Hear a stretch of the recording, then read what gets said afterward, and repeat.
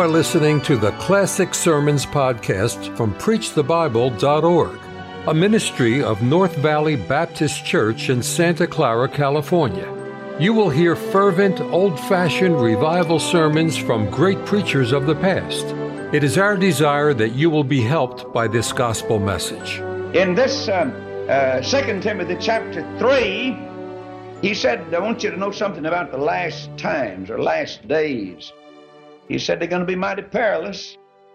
He said men are going to be lovers of their own selves, covetous, boasters, proud, blasphemers, disobedient to parents, unthankful, unholy, without natural affection, truce breakers, false accusers, incontinent, fierce, despisers of those that are good.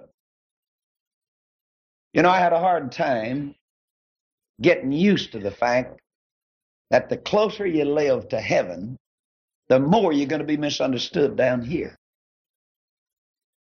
And then the other thing, I thought, well, if you really try to do good to everybody, especially those that can't do good for themselves, I mean poor, destitute, lonely, ragged, rotten, rim cut, I mean folks that are just in a terrible fix, man, you just go out and pick them up and love them and put them on some clean clothes and feed them and clothe them and then just do good to them, you know, and rescue them and live. I thought, well, the whole world ought to be glad. Why, you know, have you ever heard anybody say, well, I don't know why people don't treat me right. I don't understand why the world gives me such a hard time. Have you ever heard me saying, have you ever been asked this question, well, Brother Roloff, how's the world treating you? Well, in this one answer, that's bad, terrible. But I'm giving it a bad time, too. I mean, that's where the battle comes in, you see. You'd say, well, I don't understand why the world won't treat me any better. Well, let me give you a thought or two. Number one, the world won't even treat its own right. And then another thing, the world didn't treat Jesus right. And the world is mean and ungodly. Don't expect the devil and his crowd to treat you good. They don't know anything about that. So quit whining and just realize that you're at home when somebody's not treating you right, but here comes the demand for grace, for love, for compassion, and for patience. You'll never get the world to treat you right until you get the world converted. Got to get them saved. Then watch how different it is. I tell you, I see it in our homes all the time. People that have threatened to kill me. An old boy came in my study not long ago, brought his wife with him. He said, Brother Roloff, we came to apologize. I said, about what? Well, he said, we've hated you. Said, fact is, we would have killed you. We used to run a beer joint in this town. And said, we hated you. We'd turn you on, and the people in our beer joint would laugh and cuss you. And every time you get on the broadcast, but said, I want to come up and tell you that I want you to forgive us, and we love you now. Amen. We had a real time. See, that's the difference. That's the difference. All right? He said they're going to be despisers of those that are good, traitors, heady, high-minded, lovers of pleasures more than lovers of God, having a form of godliness, but denying the power thereof. From such, turn away. That's plain, isn't it? When I was here a year ago, I met a lady in the business down here in town, and she said to me, and I think I told you about this, and I got the letter. She said, Brother Roloff, said, I'm going to church, and said, we're not getting the gospel preached to us. And she said, my children are there, and I'm there. And she said, do you have a suggestion? I said, yes, ma'am. I said, what would you do if your house was on fire? She said, I'd get out. I said, all right, you got the point. Amen. I got a letter, and she said, Brother Roloff, you may not remember it, but said, I got out. And said, we're having a great time in the Bible church. That's right. Oh, don't hang around. Don't hang around where there's death. And notice what else he said. For of this sort are they which creep into houses, lead captive silly women laden with sins, led away with divers lusts, ever learning, never able to come to the knowledge of the truth. You know what that is? That's Jesus. Just always. That sounds like college, doesn't it? I want to make a statement. If I had a daughter or a son, I'd 1,000 times run them through one of these homes than to send them off to the average college. College is the biggest enemy that I know of to the cause of Christ today. That's where you infidels are hatched out. That's hell's incubator, hatching out infidels, modernists. There are very few real Christian schools left. And though it's a little shocking, the average school is a glorified honky-tonk. And I can prove it. They dance, they play rock and roll, they smoke marijuana, they're on dope, they are filth in their talk, and modernists and infidels poke fun at Jesus Christ and at the Word of God and the Genesis plan of creation. I said it's a honky-tonk, just about the same thing. The only difference is it's supported by tax money. And we pay the teachers to chaperone our children to hell. If that sounds blunt, it'll have to sound like that. I went to sleep last night quoting some scriptures. I want you to turn with me to Psalms chapter 2, will you? I want to show you. Nothing strange happening, nothing new under the sun. Why do the heathen rage? They're raging, aren't they? Why do the heathen rage? And the people imagine a vain thing. The kings of the earth set themselves, and the rulers take counsel together against the Lord and against his anointed. You know who that is, don't you? That's Jesus. That's Jesus. Saying, what do they say? Let us break their bands asunder. Cast their cords away from us. Now then, turn to the book of Acts. The writer of the book of Acts also quoted this scripture. Chapter 4, verse 26. We'll read verse 25 also. Who by the mouth of thy servant David has said, why did the heathen rage? And the people imagine vain things. The kings of the earth stood up, and the rulers were gathered together against the Lord and against who? His Christ. That's the reason they said through the 4th chapter, the Lord willing, I'd like to preach on it. They said, where'd you get this power? By what power, by what name have you done? They won't know the name. What about that name? Brother, the secret of everything good and great is the name. All I have is in the name. And that name coupled with his word, because he set his word above his name. Psalm 138. There's one name that's despised above every name on the face of the earth, and that's the name of Jesus. And yet there's a bright side. There's a name that's loved and revered above every name on the face of the earth by those of us who know him, and that's Christ. Oh, the lovely name, the wonderful name of the Lord Jesus. I knew Dr. White. He sang a many a time until he was, I heard him 92 years of age when he sang that song. I never will forget the last stanza. Every day comes to me with new assurance. 92 years old. Every day comes to me with new assurance. More and more. I understand his words of love. I saw him stand on his toe tips. I mean, just right up on his toes. He was standing 92 years of age, so excited about it. His old white hair waving in the little breeze. Brother, he's excited. Me too. I tell you, the devil sure can't get his children to sing like that when they get that old, can he? Most of them don't even make it. But they sure don't have a song like that. But oh, that great old saint of God that sang his glorious song and many others. I've never been to Chattanooga.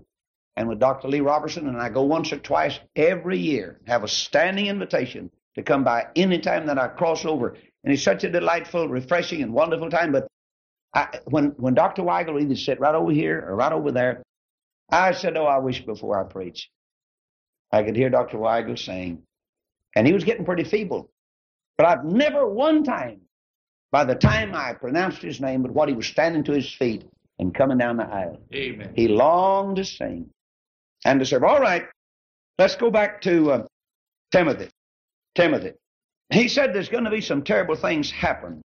He said they're going to be men of corrupt minds. They're going to be reprobate concerning the faith. That's the faith now. Then talking about being a Baptist or a Catholic or Methodist or Presbyterian. He said reprobate concerning the faith. In other words, when Jesus comes, shall he find faith. That's saving faith. I mean, that's the kind that gets a man saved. And he said, now you've fully known my doctrine, manner of life, purpose, faith, verse 10, long-suffering, love, patience, persecutions, afflictions, which came to me over at Antioch, Iconium, Lystra, persecutions I endured. But here's a great statement. Out of them all he delivered me, every one of them. I tell you, there's one thing Paul convinced me of, and that is he expected a lot of hard times, but he expected deliverance from every one of them. Persecution's not so bad if you know you're going to get delivered. Hard times not bad if you know you're going to get through them. The writer of the book of Isaiah said, when thou passest through the waters, I'll be with thee. Through the rivers, they shall not overflow thee. When thou walkest through the fire, thou shalt not be burned, neither shall the flame kindle upon thee. Isaiah said, I'm going on through. Oh, I tell you, don't whine. Don't whine about what you're going through. Just praise God you're getting through here. Amen. I mean, God, He's got a through ticket for us. There's no doubt about that. The last year has been the most wonderful year I've ever known in my life. And yet, a year ago, now, I said, I predict that this will be the greatest year, but it'll be the stormiest year we've ever known, and that's been true. I felt the breath of old Satan on the back of my neck a many times. The opposition was more bitter, more unkind. And yet the blessings were more abundant than they've ever been before in all of our 37 years of ministry. But he said, I want you to know that he delivered me out of every one of them. Yeah, and all that will live godly in Christ Jesus, and that's the only way you can do it, is get in him. In Christ Jesus shall suffer persecution. Evil men and seducers shall wax worse and worse, deceiving and being deceived. But he said, I want you to continue down the things which thou hast learned, and hast been assured of, knowing of whom thou hast learned them, and that from a child. It's a great thing to see all these children, isn't it? You know, in these 12, I don't know, I'm trying to figure out how long I've been coming here. But it's been 12 or 13 years, I guess, and it's been every January. And I've watched the work grow. I remember some of the heartaches. I came here, you remember. Funeral took place, and our heads were bowed in sorrow when a little boy, I believe it was, went out to meet the Lord. There's a cost. There's a price to pay if you're going to have any progress. You know that? And yet, I've just seen God's Spirit and God's people, and there's one thing you can be assured of when you come here, the people are going to be here. I mean, it's unusual, and yet it ought to be like this. God's people ought to go to church. We need the strength that comes from the Word of God. Well, he said, from a little child, from a child thou hast known the Holy Scriptures, which are able to make thee wise unto salvation through faith which is in Christ Jesus. Oh, I wish I could get the mothers and daddies to see that the children know the Scriptures. No child just learns the Scriptures accidentally. That from a child, you have to teach them. That's where the training said, train up a child in the way he should. All Scripture is given by inspiration of God and is profitable for doctrine, reproof, correction, instruction, and righteousness, that the man of God may be perfect, thoroughly furnished unto all good works. And now then, we've come close to our text. I charge thee, therefore, before God and the Lord Jesus Christ, who shall judge the quick and the dead at his appearing and his kingdom. Preach the word. Preach the word. Be instant, in season, out of season, reprove, rebuke, exhort with all long suffering and doctrine.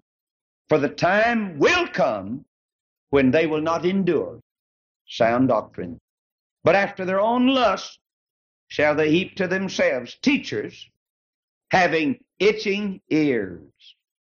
And they shall turn away their ears from the truth, and shall be turned unto fables. But watch thou, in all things, endure afflictions, do the work of an evangelist, make full proof of thy ministry. Verse 6, for I'm now ready to be offered, and the time of my departure is at hand. I've fought a good fight. I've finished my course. I've kept the faith. Henceforth, there's laid up for me a crown of righteousness, which the Lord, the righteous judge, shall give me at that day, not to me only, but to all them also that love his appearing. I want to speak on a subject and text that I never have spoken on, to all them that love his appearing. If you tell me what you love, I'll tell you what you live for. To them that love his appearing. Now, John said, Beloved, now are we the sons of God. It doth not yet appear what we shall be, but we know that when he shall appear, we shall be like him, for we shall see him as he is. And everyone that hath this hope in him purifieth himself, even as he is pure. Do you love his appearing? Would you love to see him appear this morning? I mean, are we longing and looking and loving his appearing? He said, not to me only, but to all them that love his appearing. Now, boys and girls, you tune in real good this morning, because you may not have the privilege of getting grown down here. Of course, I realize this. If you'll live for the Lord, and if you'll surrender your life to him and to do his will, I'll promise you this, you'll be used in your generation. There's no unemployment in any of God's vineyards. And even though our college campus is the place of suicide, dope addiction, and immorality, unhappiness, and death, I still believe that a person can be saved and get in the will of God and enjoy every day of his heavenly trip. I hope the Lord will lead me to preach on a Christian home one night this week. Amen. It's the scarcest thing in America. You'd say, Brother Roloff, what do you think a home would be like if you really had a Christian home? I don't have to think. I know what it'd be like. It'd be like Jesus. It'd be sort of like heaven. If you have a Christian home, that means Christ reigns there. He lives there. I mean, he makes the decisions there. He fixes the husband and wife and all the children and provides all their needs and gives them a song and teaches them and leads them and guides them, fits them for heaven, makes them useful and fruitful. I mean, a Christian home would be about the sweetest thing you ever heard of. Very scarce. Of course, a Christian home would sure paralyze the divorce wheels down at the courthouse. A Christian home would stop all the juvenile delinquency, and there'd be no need for a place for unwed mothers if we had real Christian homes. Little girl came in the other day, precious girl, doesn't know much, but she said, what is an unwed mother? Honey, that's you. That's you. Say what you please, dear friend. We're to love his appearing.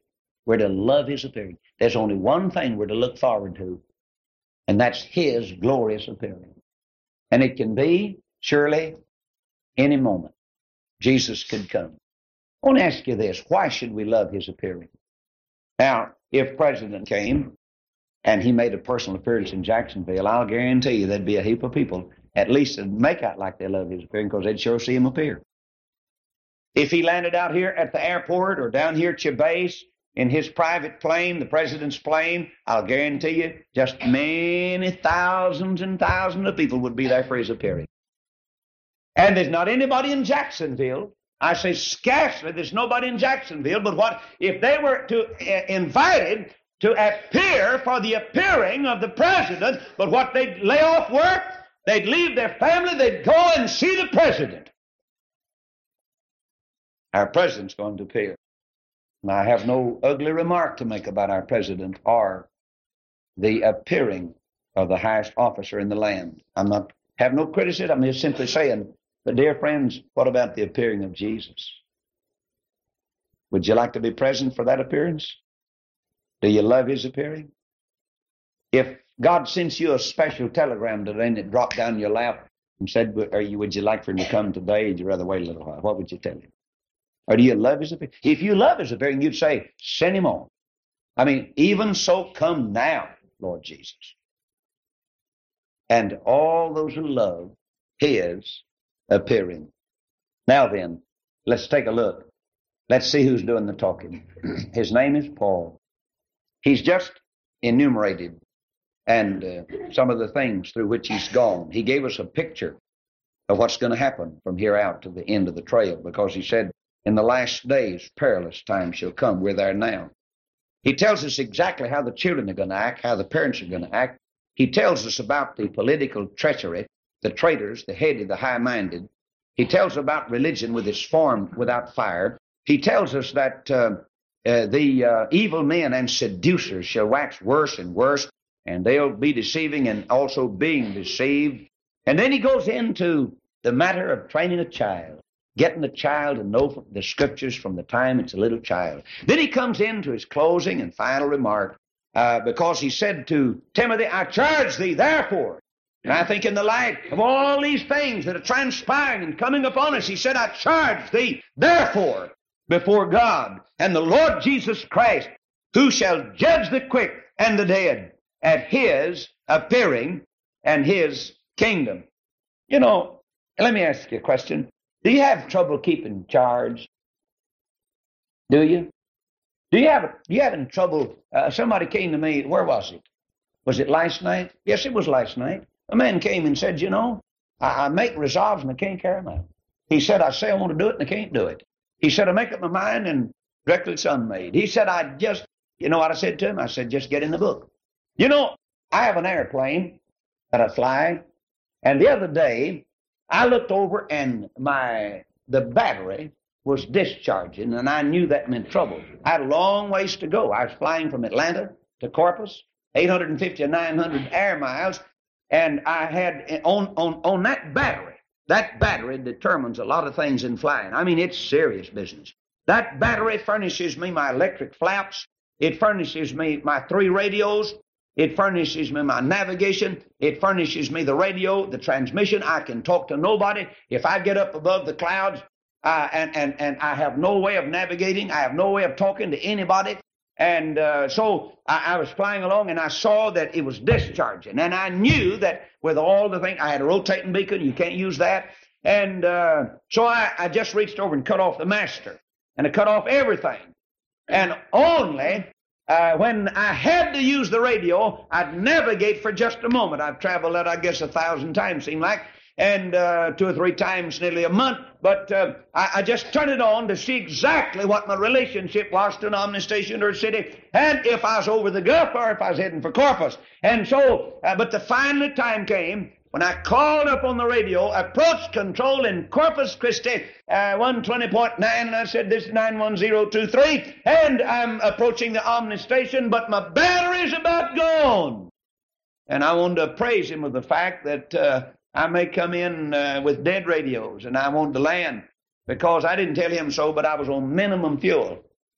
And I'm a man of faith, but I tell you, that airplane just doesn't understand all that. Yes. But I mean, they was both on empty. I mean, ease, just looking at me. And that doesn't mean excellent either. But there we were flying along, and sure enough, it just went on out. And I came up and I called the tower 119.4, and I said, this is 023, and I'm going to need to land pretty quick. I still didn't tell them I was running low on gasoline, but I said I'd like to come straight in, and I didn't get an answer. I knew the radios were gone. I knew they were gone. Now, I came on in, and it was a clear day, beautiful day, and I could see all around, and when I got over the bay a little bit, I began to rock my wings. And that usually tells them something. You know, fly over a tower, rock your rings real good, and they'll begin to talk at you whether you can get them or not, or whether you can talk to them or not. And it tells them a lot of things. And directly, when I came on and started, and I was coming straight in. I mean, all I was doing is just watching, seeing if anybody else wanted to land. And sure enough, nobody was coming. And I came in on 13 and made the left base and came down the runway. And I saw a little green light like that. And so I said, that's good. Thank you. And that means come on in. They gave me but you know what?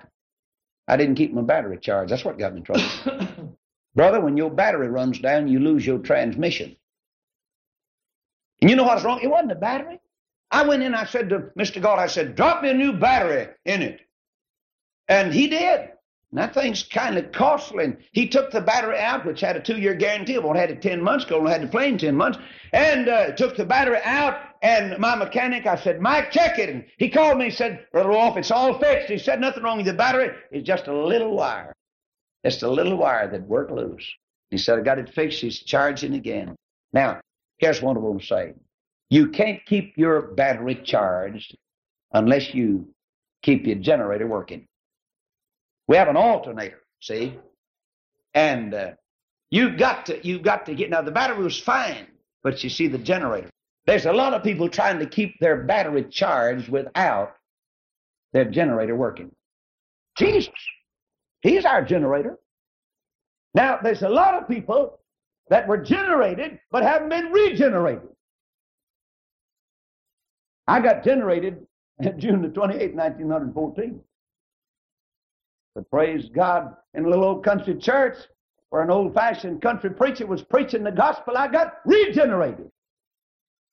And I'm thankful that if I stay connected with Him by faith and the communion's unbroken, the battery will continue to work, my lights will shine. I didn't have a light burning, not a light burning. If it had been midnight, I wouldn't have had one thing to see that panel with. That's the reason I keep 2 or 3 flashlights in there all the time. In case the electrical system fails at night, you couldn't tell whether you're 10,000 feet or 200 feet off of the ground. And you don't have anything working in the way of the lighting system. Dear friends, I believe that your spiritual battery is an important piece of equipment. Paul said, where the love is appearing. Now this old man has come to the end of the trail, and he's saying where the love is appearing. I'm fixing to go with him now. He's coming for me. He said, I've fought a good fight. I've kept the faith. I've finished the course. Henceforth there's laid up for me a crown of righteousness, which the Lord, the righteous judge, shall do what? Give me. If ever there was a man on the face of this earth that would earn the reward or would have worked for it and got it, it would have been Paul, but he said, it's just going to be a gift. That's grace, isn't it? Just going to be, every reward I'm going to get will be just by grace. Everything I've ever had or ever will have in this world will have to come as a gift. I want to ask a question and come to the close of the message. Why should we love His appearing? Why should we love the appearing? Number one, in the first place, we'll get to meet the origin of our love. I mean, that He said we're to love His appearing. We wouldn't have anything to love His appearing with if we hadn't shared and shed abroad the love of God in our heart, which is given to us by the Holy Ghost. And so Jesus, for God so loved the world that He gave His only begotten Son. And Jesus was the very epitome of love. And I never did love anybody or anything until Jesus came into my heart. And so I'll get to meet the one that taught me to love. I'll meet the lover of all the ages. And then second, all the love is appearing because He's coming for me. That's the purpose of His coming. Jesus is not coming down just circle around like an astronaut, look the situation over. He's coming to get us. He's coming to receive us. He's coming for us. And then all the love is appearing because the one that's a coming and the one that's appearing is the one that's been gone 2,000 years preparing a place for me. I ought to long to see the real estate man that fixed up my eternal mansion. Yes. Oh, you'd say, Brother Roloff, you believe in heaven? Of course I believe in heaven. You know, and it's sad, we don't have the songs on heaven. You remember I used to sing, in the cotton patch, I used to hear them sing, swing low, sweet child, coming for to carry me home. Their songs were about heaven. They might have lived in shacks with the tracks and servants' quarters. I can hear some old saint of God shout out across the cotton patch, oh, Mary, don't you weep, don't you moan. God, little angel, gonna carry you home. Pharaoh's army got drowned. Oh, Mary, don't you weep.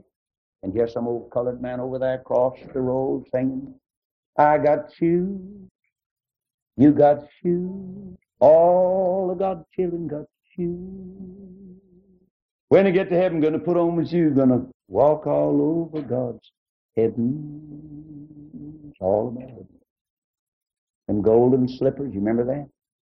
Singing, that's the songs they sang. That's the songs. Why, sure, I believe in heaven. I got more over there than I have down here. That's where my investment is. That's where my big bank is. That's where my deposits are. Where your treasure is, there will your heart be also. Why should we love His appearing? Because the Bible says when He comes, now this is great here. This is about the greatest thought I could ever have. We're going to be like Him. I've never been like Him. I've never been like Him. I'd be the first to confess it. It's always a thrill for somebody to say, you remind me of Jesus, but that's all too scarce. Those remarks are all too few. Oh, wouldn't you like to be accused of being like Jesus? But the Bible says, Beloved, now are we the sons of God? Doth not yet appear what we shall be, but we know we shall be like him, for we shall see him as he is. Brother, when I see him as he is. You know, I've been singing a little song, Psalm 48. You want to turn your Bible to it? Psalm 48. We sing this, the girls sing it. Great is the Lord, and greatly to be praised in the city of our God, in the mountain of his holiness. Beautiful for situation, the joy of the whole earth is Mount Zion in the sides of the north, the city of the great King. Great is the Lord, and greatly to be praised. You know, to me, there's no singing like the singing of those psalms in the Word of God. A lot of times I'll start singing a chapter, I don't know what tune to put to it, but the Word of God, the Word of God. One of the things that's done a lot for our little old girls that come in on LSD and dope and expecting, you know, is the singing of the Scriptures. Oh, from glory to glory, he's changing me. He's changing me, yes, he's changing me. From the earthly things to the heavenly, he's changing me according to the Scripture, dear friends. The Lord wants to change us, and he said we're to love his appearing. And then, last of all, and I close, the Bible says we're going to see him as he is. Therefore, we ought to long to have him appear. You've never seen Jesus as he is. Now, I know there have been a lot of people draw his pictures, and they've been painting him, and they've been standing at the door, and they paint his face, and some of them have different opinions. But let me tell you something. You've never seen Jesus as he is until he comes. There may be a heap of folks sort of change their picture, but I mean, when he comes, you'll see him as he is. Won't see him as he was. You're going to see him as he is. Jesus Christ, the same yesterday, today, and forever. Do you love his appearing? Would you love for him to come today? I enjoy seeing people come. Oh, as a little child, we lived on the farm. And just seemed like we never could have enough company. Oh, how we love to see people coming. I can look up across our old south field and I can see my Uncle Ruby coming, loaded with my country cousins. And then I look up and I see Uncle Henry and Aunt Doler coming. And Uncle Ida and Aunt Nola. No, here they come. And you talk about a time. I could hardly wait till that old wagon or surrey pulled up in the yard and all those kids started jumping out. And brother, you talk about a time we had, companies coming.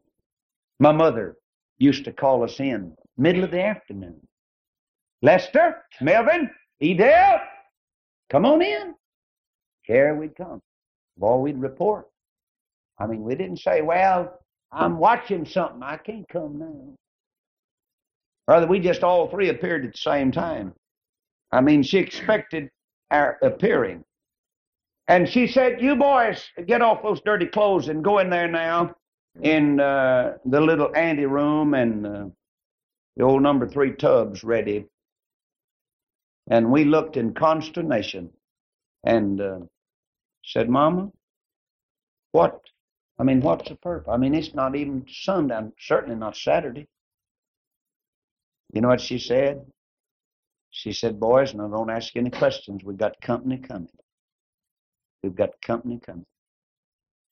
Oh, listen. Some of your kinfolks are coming that haven't seen you since you were little bitty children.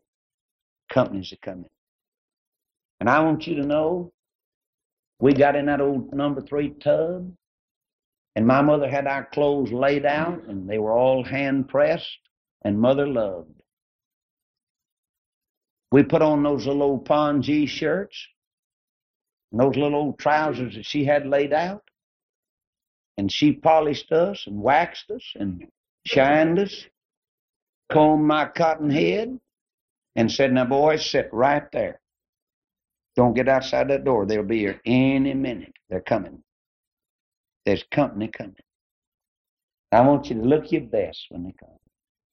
See, the only thing my mother, she didn't have better sense to think that only thing she had 3 boys. I mean, the farm, the house, or nothing. I mean, it didn't amount to anything compared to her boys. She thought her boys was her main investment. I think it'd be pretty good if we could get that kind of notion now about our little children. My mother just had a feeling that the only thing immortal around the Roloff home was her boys. Company was coming. You love His appearing? Are you ready for His appearing this morning? And all them that love His appearing. Paul said, I'm leaving, fellas. I'm ready now. My departure is at hand. And he went on to be with the Lord. But he said, I'm not the only one that's going to get a crown, but everyone that loves His appearing is going to receive a crown. If you love His appearing. Did you know that your receiving a crown will depend on your love of the coming of our Lord? Say what you please. There's something wrong with anybody that doesn't love the blessed appearing of our Lord Jesus Christ. I get letters all the time, and they'd say, Brother Roloff, our preacher preaches a lot of good things, but he never mentions the coming of our Lord. Oh, I'd hate to have to attend a church where nobody told me about the blessed hope, the coming of the Lord Jesus Christ.